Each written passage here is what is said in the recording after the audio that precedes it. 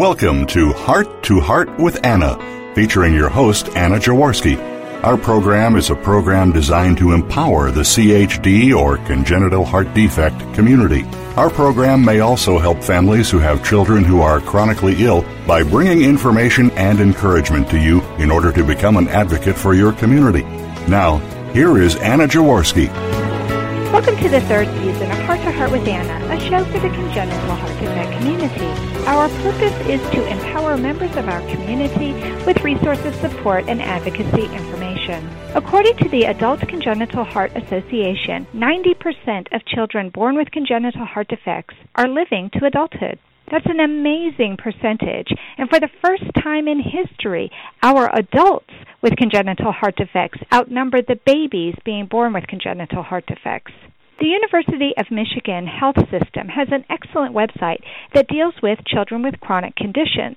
On that page, they state, adolescents begin to develop their own identity separate from their family. Self-image becomes extremely important during the teenage years. That can be a problem when the teen's appearance is altered by illness or medication. Teens are also beginning to develop a very real independence from their families. Parents who have been very involved in their teens' care for many years may find it difficult to let go of their role as primary caregiver. Many teens will go through times of denial of their illness when they may neglect to take medications, follow special diets, or check blood sugars. In addition, the adolescent's body is rapidly changing, which may change the symptoms of the illness or the doses of medications needed. It is important to help the teen to gain control of their disease management. Keep in mind that even with chronic illness, teens are teens. Don't forget to talk about issues facing all teens: independence, college planning, sexuality, substance abuse, etc. Clearly, all parents have to deal with changes in their relationships with their children as their children age. But how is it different for parents of children with congenital heart defects? What happens when our heart warriors grow up? Our topic today is parenting changes when your CHD warrior grows up. And I have two excellent guests. Our guests today are heart parents Allison Crimes and Frank Selesky. Allison Crimes is mother to Brendan, 21 years old, born with complete congenital heart block. He has had a pacemaker since he was 6 months old and has required 4 pacemakers in the last 21 years. Brendan's heart block was diagnosed before he was born. After birth, he was also found to have an atrial septal defect, or ASD, that was surgically closed. Other than his heart condition, Brendan has a genetic mutation that causes his body to produce tumors. The tumor secreted epinephrine, which led to a hemorrhagic stroke when he was 15, since they were unaware of the tumor at that time. This latest chapter in Brendan's life began in 2013, when a tumor was found and removed. Since then, he has been monitored for further tumor growth at the National Institutes of Health. At the present time, he has a very small metastasis on his hip bone. His current diagnosis is almost impossible for me to pronounce, so I'm going to let my good friend Allison pronounce it. I'm going to try. Is it pheoparaganglioma syndrome? And he is stable. What do you think, Allison? Welcome to Heart with Anna, Allison. Did I get it anywhere close? You were very, very close until the very end. It's pheochromocytoma paraganglioma syndrome. Okay, and I'll have that. I'll have that on the website. That'll be part of Allison's bio. So for any of the rest of you out there who have this syndrome, you can see how it's spelled, and maybe we can even put a helpful link to the National Institutes of Health or someplace, Allison, you're a librarian. I'm sure you can give me a good link that we can put on the website for other parents who might have children who are dealing with this. There's an advocacy group called the Paratroopers, and so I'll give you a link to that. Okay, great. That would be perfect. Well, Allison, it's been such a long time since we've talked one-on-one with each other, so welcome to Heart with Anna. It's good to be here. Well, for those of you who do not know, Allison is one of the contributors to The Heart of a Mother. So she and I have known each other for quite a while. And we've known each other since our children were little. So I think this topic is especially pertinent for us. Don't you think so, Allison? Oh, definitely. transitioning to being the parent of a child with a chronic illness to being the parent of an adult with a chronic illness is so difficult without having to deal with an entirely new illness to boot. I don't know how you're doing it, Alice-Ann. Can you tell us how Brendan has reacted to this new diagnosis regarding him learning to be an advocate for himself? Well, Brendan is a very, very laid-back person. He has never acted like he was any different from anybody else. He doesn't complain. He doesn't whine. He doesn't say, why does this happen to me? He has just dealt with every medical issue that has ever been thrown at him. And he did the same with this. And it was discovered during a time when he was transitioning from the care at the Children's Hospital to an adult hospital because he was right at almost 21. We had just transitioned his heart care when the tumor issue came up. And so he really didn't seem to let it bother him at all. I don't know if he hides his emotions. I think as the process went on, in the beginning, they found a small mass. They didn't know what it was. They waited 3 months. They did a CT scan. It was still there. It hadn't gotten bigger, hadn't gotten smaller. He didn't act like it bothered him. But then he used to have a PET scan. And they did the PET scan, and it lit up, as well as a lymph node close to it. I think maybe as the process went on, he got a little more stressed, but he didn't seem to worry about it. And then they still didn't know what it was. And I remember calling him and telling him we're going to have to do a biopsy. And he seemed a little nervous about it. And he just said, they still don't know what it is.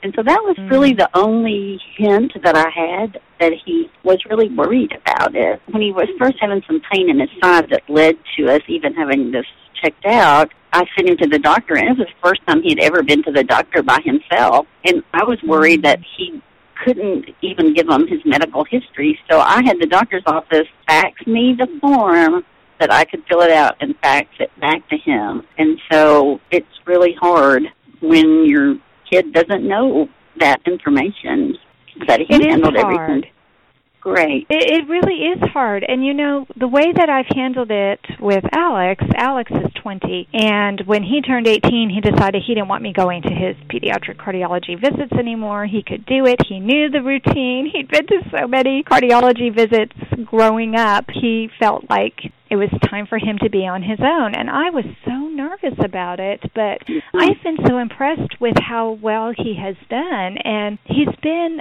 able to acknowledge that I'm the record keeper. I'm the one who is the binder with all of his material, or multiple binders with all of his information. And so he's so sweet about, he comes back and we'll sit down and he'll tell me what the doctor said. He hands me any paperwork the doctor has given him and asks me to put it in his file. And just recently he had to see a new doctor for a new problem. I actually got the last couple of appointment notes that he had given me, and I said, this may be helpful for your new cardiologist. And I just verbally went over his history with him, and I don't know that he appreciated it a whole lot at the time. But then when I asked him how the appointment went, once again, he did not want me to go in with him, even though it was a new facility, a new doctor. He told me it went really well, and that he was glad that we had gone over everything. I mean, our kids have complex histories. This is not, you know, oh, I just had my tonsils taken out when I was a kid, and I had ear tubes put in when I was little. I mean, what they've had done is just so major. And I think it's harder for some people than others to want to own that.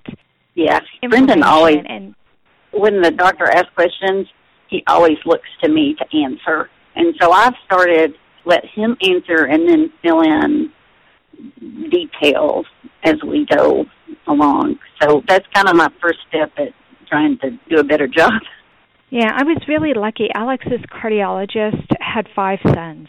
And so even when Alex was little, he would tickle him and play with him. And he talked to Alex. I mean, ever since he was little, he talked to Alex. And it was funny because he wouldn't look at me. He would ask the questions, and I knew Alex wasn't going to answer them because he was too young. But I think that was his way of bonding with Alex. He wanted to be looking at Alex. He wanted Alex to know that this was about him. So I really credit his pediatric cardiologist for helping us to set the stage for him to be able to do it. But Alex was studying engineering in school, and engineers are known for being people of concise language. Let me put put it that way. Yes. So Alex would give monosyllabic answers, and I would do what you did. I would fill in the gaps. Yes, that's Brendan. Yes. I think that's a lot of kids. And plus, I think it's easy to get intimidated by the doctors and to be a little bit nervous because you don't want them to find something new. I think I get nervous before his appointment. I'm always waiting for that other shoe to drop. And I don't want to be that way, and I try to pray for myself to be stronger and not be like that. But there's a part of me, and we didn't find out in utero like you did. So it was a complete shock to us to have a child who had something so very, very wrong with his heart. But it sounds to me like you're in the process, and this is something that takes years, getting our kids to learn to be advocates for themselves. And I just think it's really tough, and I think having a brand new diagnosis in his adolescence just confounds the situation for him, wouldn't you think? Yes, I do. It's been really hard. You get so comfortable with the heart thing, and you feel like you know all of that, and then you suddenly have to learn to be a pediatric cardiologist, and then you have to learn how to be an endocrinologist or whateverologist. Right. Feel like you're collecting ologists. But you're a librarian, and so you're really big on data, and I'm a teacher, so I'm the same way. I'm really big on collecting data and trying to understand as well as we can, and I think that's been helpful for our children, that they have parents who are so involved. I don't know that the kids really, especially at a young age, I don't think they're ready to learn all of that. And then when they get a little older, I think it's easy for them to feel a little bit overwhelmed. I always appreciated it when Alex's cardiologist would once again take out the drawing of the heart and show him what his heart looks like and explain to him what's wrong with it. And he does that at every visit. And you would think Alex could draw it himself now because he has seen it so many times. But I think that review is a good thing for them. So what do you think is the most difficult part about being the parent of an adult with a heart defect when it comes to his medical issues? Well, the hardest thing is just letting go and knowing that you have to give up that role, because eventually they're going to have to do it for themselves. And one of the hardest things for me was leaving the children's hospital. I mean, I had a great relationship with them. And adult hospitals are totally different. When he got one of his pacemakers, and they kept him overnight, and one of the nurses, she said, "Oh, you better be glad that you're having this here." She said, "Adult hospitals are brutal. They just let you out the same day." And we had a great relationship. I was on the Family Advisory Board for Arkansas Children's Hospital I just got off a couple of months ago. And so I had a great rapport with everybody there, and go to somewhere totally new. And I'm sure that was probably difficult for him as well. But just letting go and then dealing with the worry of they're going to grow up, they're going to have to get a job, they're going to need a job that has benefits with good insurance, and just how they're going to manage it without you there. I know. I have the same worries. I do too. Yeah. Especially since Alex was studying engineering and he's decided, no, I want to be a writer. At least with engineering, I had a hope that he would make enough money that he could pay for the insurance if he wasn't with a company that provided the insurance. But as a writer, this is all going to be on him. And I believe he can do it. I believe in him. But it makes it a lot scarier for me. So what is Brendan doing for his future?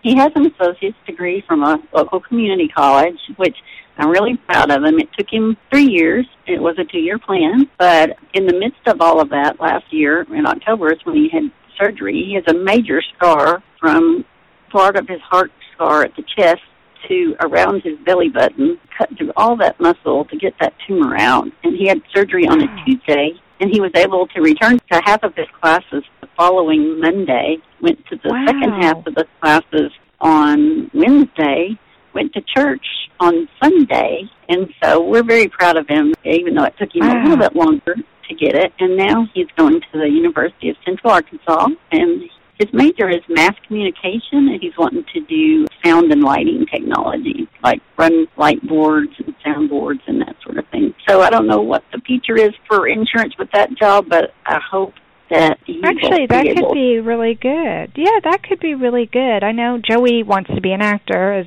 you know, you and I have talked about in the past, and in a way I wish he would want to do sound and lights, because There are a gazillion people who want to be acting on that stage, but there's only a handful of people who know how to run the sound and light board, and they get paid. That's true. Yes. And in our community theater, the actors don't get paid, but the sound and light people sometimes do. If they can find volunteers, they'll use the volunteers, especially even for some of the local colleges. When they do productions, the actors are not paid, but the sound and light people are paid. So, yeah, you might be okay with that. Yes, that is encouraging. Well, it's not uncommon for our children with congenital heart defects to develop additional problems as they age, or for the problems that they were born with to get worse. So what advice would you give to other parents whose children have multiple medical issues into their young adulthood? Well, I think maybe learning from the mistakes I made is I wish I had started earlier educating Brendan about his condition and what it's going to mean down the road, and that he has to keep up with everything and just prepare them for what's going to happen, let them know what they need to watch for. And I think maybe the key to that would be to work with your health care professionals and get them to help you. Make sure they talk to the patient. Instead of talking to the mom, talk to the patient and get them involved. And sometimes they'll take advice from somebody else where they won't take advice from mom. Absolutely. Absolutely. So I think I should have started earlier and made sure Brendan really understood just what all was involved with his health, and especially now, because this tumor disorder is something that he is going to have to be watched. He's going to have to be seen by an endocrinologist twice a year. We'll probably be making some more trips to the National Institutes of Health. They have the world's leading expert on pheochromocytoma ganglioma research there, and just let him know this is something you have to do if you are going to survive this. Right. And that's what it's about. It's about their survival, which is why it's so darned important that they understand it and that they do learn how to be good advocates for themselves. Well, thank you so much, Alice, for coming on the show and for sharing with us. Now it's time for a commercial break, but don't leave yet. Coming up next, we'll have a chance to meet another heart parent, find out what it's been like for him to watch his little girl grow up, get married, and leave home when we return to Heart with Anna.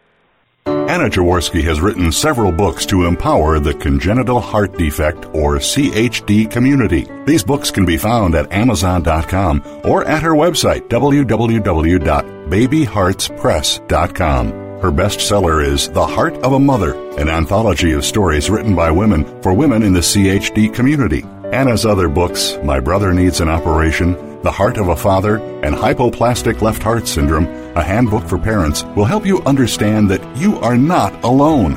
Visit babyheartspress.com to find out more.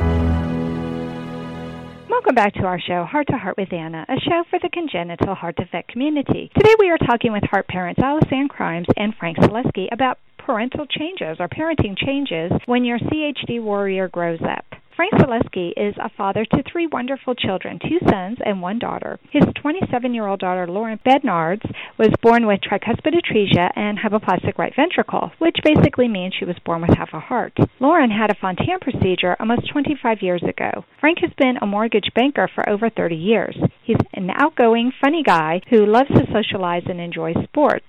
Frank lives in Michigan, and Lauren lives all the way in Texas with her husband. Despite distance, they still have a close relationship. Frank has always tried to keep positive in raising his CHD daughter and is proud of how proactive and knowledgeable she is with her care. Welcome to Heart with Anna, Frank. Well, thanks for having me, Anna. Sounds like it's going to be amateur hour because it sounds like you and the other mom seem to know each other very well. Well, yes, I feel like I really know Alice Ann. We even had a chance to meet in person, but I've met your daughter in person, and I know Lauren so well. She's been a guest on my show twice, and she's probably going to be a guest on my show this season as well. So for our listeners who are longtime listeners, they may remember Lauren.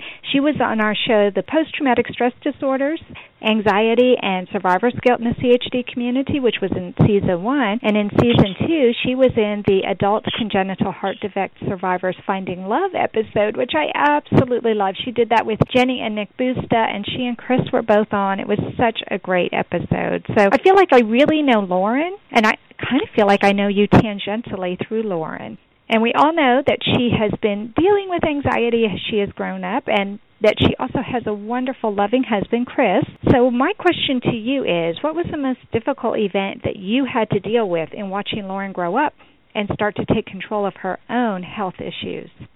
Well, it's very difficult to put your finger on just one thing, but I would have to say one of the few times I did worry about her was when we were going through a divorce, my ex-wife and I. And she started to withdraw a lot. She started to get depressed a lot. She started to stay in her room, became kind of reclusive, and she wasn't interacting with her friends. And then she called me one day and said, Dad, I want to drop out of school. And then I started getting concerned, and I said, Lauren, maybe you need to talk to somebody. You should probably go see a counselor and or a psychiatrist and or a psychologist. And it's very difficult when you hear those things, because as she was growing up, she was very interactive, and just like the other caller's son, she rarely ever showed that she was sick or hurt or anything was wrong with her. In fact, her friends used to say, oh, geez, you know, you say you only have a half heart, but you go bowling and you do this and you do that.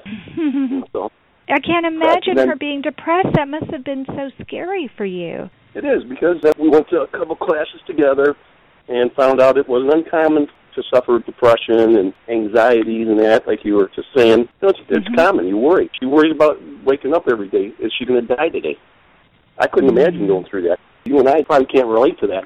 Not to the degree they can. No. Right, because no. as you know, she's going through another issue right now. Yeah. So. Yes, so it's so perfect for both you and Alcian to be on, because, yes, Brendan is going through this issue with the tumors, and Lauren has her own issues that she's going through that are not heart-related necessarily, but these kids with Fontan physiologies, which is what Alex and Lauren have, they do tend to, as they get older, start to develop some other problems, and that can be worrisome. Can you tell me what it was like to watch Lauren get married and then move so far away from home? Well, I have two other children, and to say it was a lot different for her to move away, I would be lying, because my youngest son lives in Texas, and it's hard on me because he's only 16. But that being said, I knew Chris. That was my girlfriend's nephew. We introduced them. I think we talked about this. And, in fact, I lived with them for a while. When the economy crashed and things went bad, I had to live with them. I got to know them very well. I think it's always difficult to watch your kid leave the state. But Lauren and I talk probably 2-3 days a week, half hour, 45 minutes, and we try to keep in touch and try to keep it light and try not to talk about anything but good things except when we have to. But it was difficult. When you have somebody watching your daughter that cares as much as you or more, it's a comforting thought. Yes, and he's so knowledgeable, and if he doesn't know, he's not afraid to go look up the answers, which I really, really appreciated. He is not afraid to be an advocate for Lauren, and that has to make you feel a little bit better. Yes, and as you know, it never goes away, and I miss her a lot of times, and you hang up the phone, and geez, I wish I could jump on a plane and go give her a big hug and kiss, and can't do that. It's not easy. But then I see some other people struggle with relationships with their kids that they live in the state and they don't talk. So I'm right. You got to always look at the thing half instead of half empty, half full. Hey, she may not be in the state, but her and I talk, we communicate, we like each other, we love each other. Oh, she's still a daddy's girl. I mean, it's just so clear. In fact, for our listeners, I usually ask my guests to write their bios and send them to me. And in this case, Lauren wrote her dad's bio. And I thought that was so sweet. You're turning me in, are you, huh? I thought it was so sweet that she said, I can do this. Of course, who knows you better than your kids, or at least who thinks they know you better than your kids. But I just thought that was so sweet. As you know. Yeah, I mean, and she just adores you. She adores you. She was so excited that you were coming on the show. So now my big question for you is, how has your role as a parent changed regarding the care that you have provided Lauren in the past for her heart and her other health conditions? Let's put it this way. From the time they're children to the time they grow up, you're always there. They scrape in, you're there. She goes for her annual checkup, you're there. You're listening, you get first-hand information, you know exactly what's going on, and if you don't, her and I used to talk about it, but now I sit by the phone, and if she has something going on, I got to wait for her to give me a call, and it's like you were saying, it's kind of like you get these little anxieties. I hope it's not worst-case scenario, and you know, it's never easy to sit there and wait because you prefer to be there in person, like you were saying, you and your son. He wants to go by himself. Well, Lauren, while she lived here and up till she met Chris, wanted me to go there all the time. Be her sounding board or listening board, and maybe I heard something she didn't hear. Right. That's what I tried to explain to Alex. I wish you would tell Alex that for me. Because he didn't want me anywhere in the room, and he feels that he's a better advocate for himself when he's the only one there. And I can get that because I tend to be loquacious, and I develop a rapport with the doctor right away, and maybe that makes him feel a little bit shy. I don't know, but... Well, I don't know if you know this, but Lauren's also had 4 eye surgeries, just like a lot of other heart patients. You mentioned this meditative, well, I can't even pronounce what she was talking about, but... I can't either. No, you don't. People that have healthy kids don't understand what Lauren has a heart condition. When she had her eye procedures, they had gazillion of doctors there just to put her under to do eye surgery. They were scared to death that she would die of a heart attack. I mean, yeah, the anesthesia is a totally different monster with our kids with heart defects than it is for a person who's heart healthy, and it is scarier. So you're right. I think that does produce a little bit more anxiety in us parents because we know that things could go wrong, and we're hyper alert and we're hyper vigilant when it comes to our children because, like you said, we were there to kiss their boo-boos. We were there to go to every single cardiology appointment and every single hospitalization at the point where the kids don't even remember. We were there. And so I think it is harder when you're having to sit by the phone and wait, or when you're in a different state and you know that everything is up to them to be able to convey to the doctors, and you just hope that these doctors are competent enough and that they know enough, that they have enough experts there just in case something does go wrong. It's really scary. On that note, I don't know if your listeners know this, Lauren and Chris may be the 2 most educated heart patients I know. They go into these doctors and almost give them an interview. You know, that's I'm going, oh, these guys are going to have a hands full. If they don't know the answers, Lauren's going to get skittish.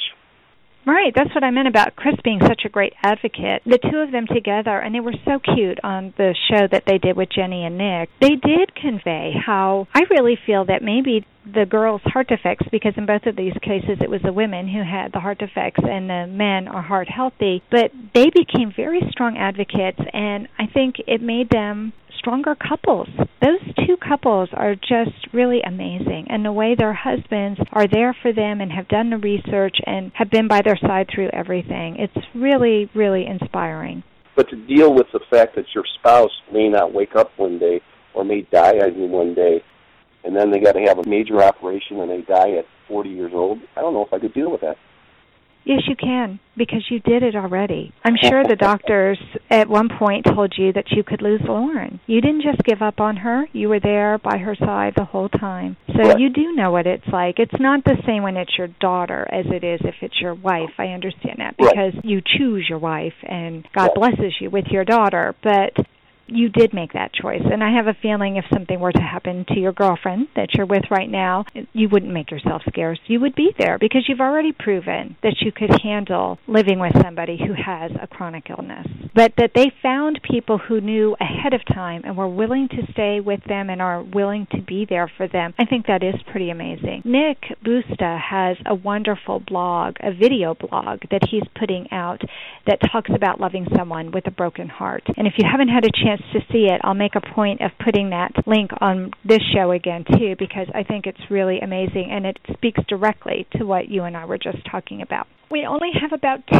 minutes left. I can't believe how quickly the time has gone, but I have so enjoyed talking with both of you.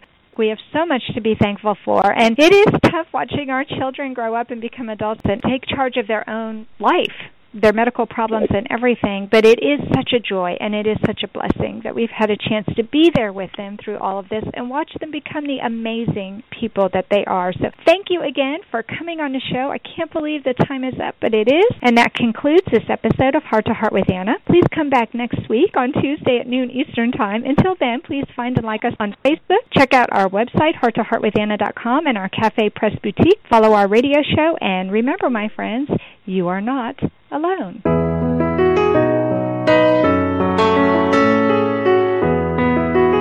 Thank you again for joining us this week. We hope you've been inspired and empowered to become an advocate for the congenital heart defect community. Heart to Heart with Anna, with your host Anna Jaworski, can be heard every Tuesday at 12 noon Eastern Time. We'll talk again next week.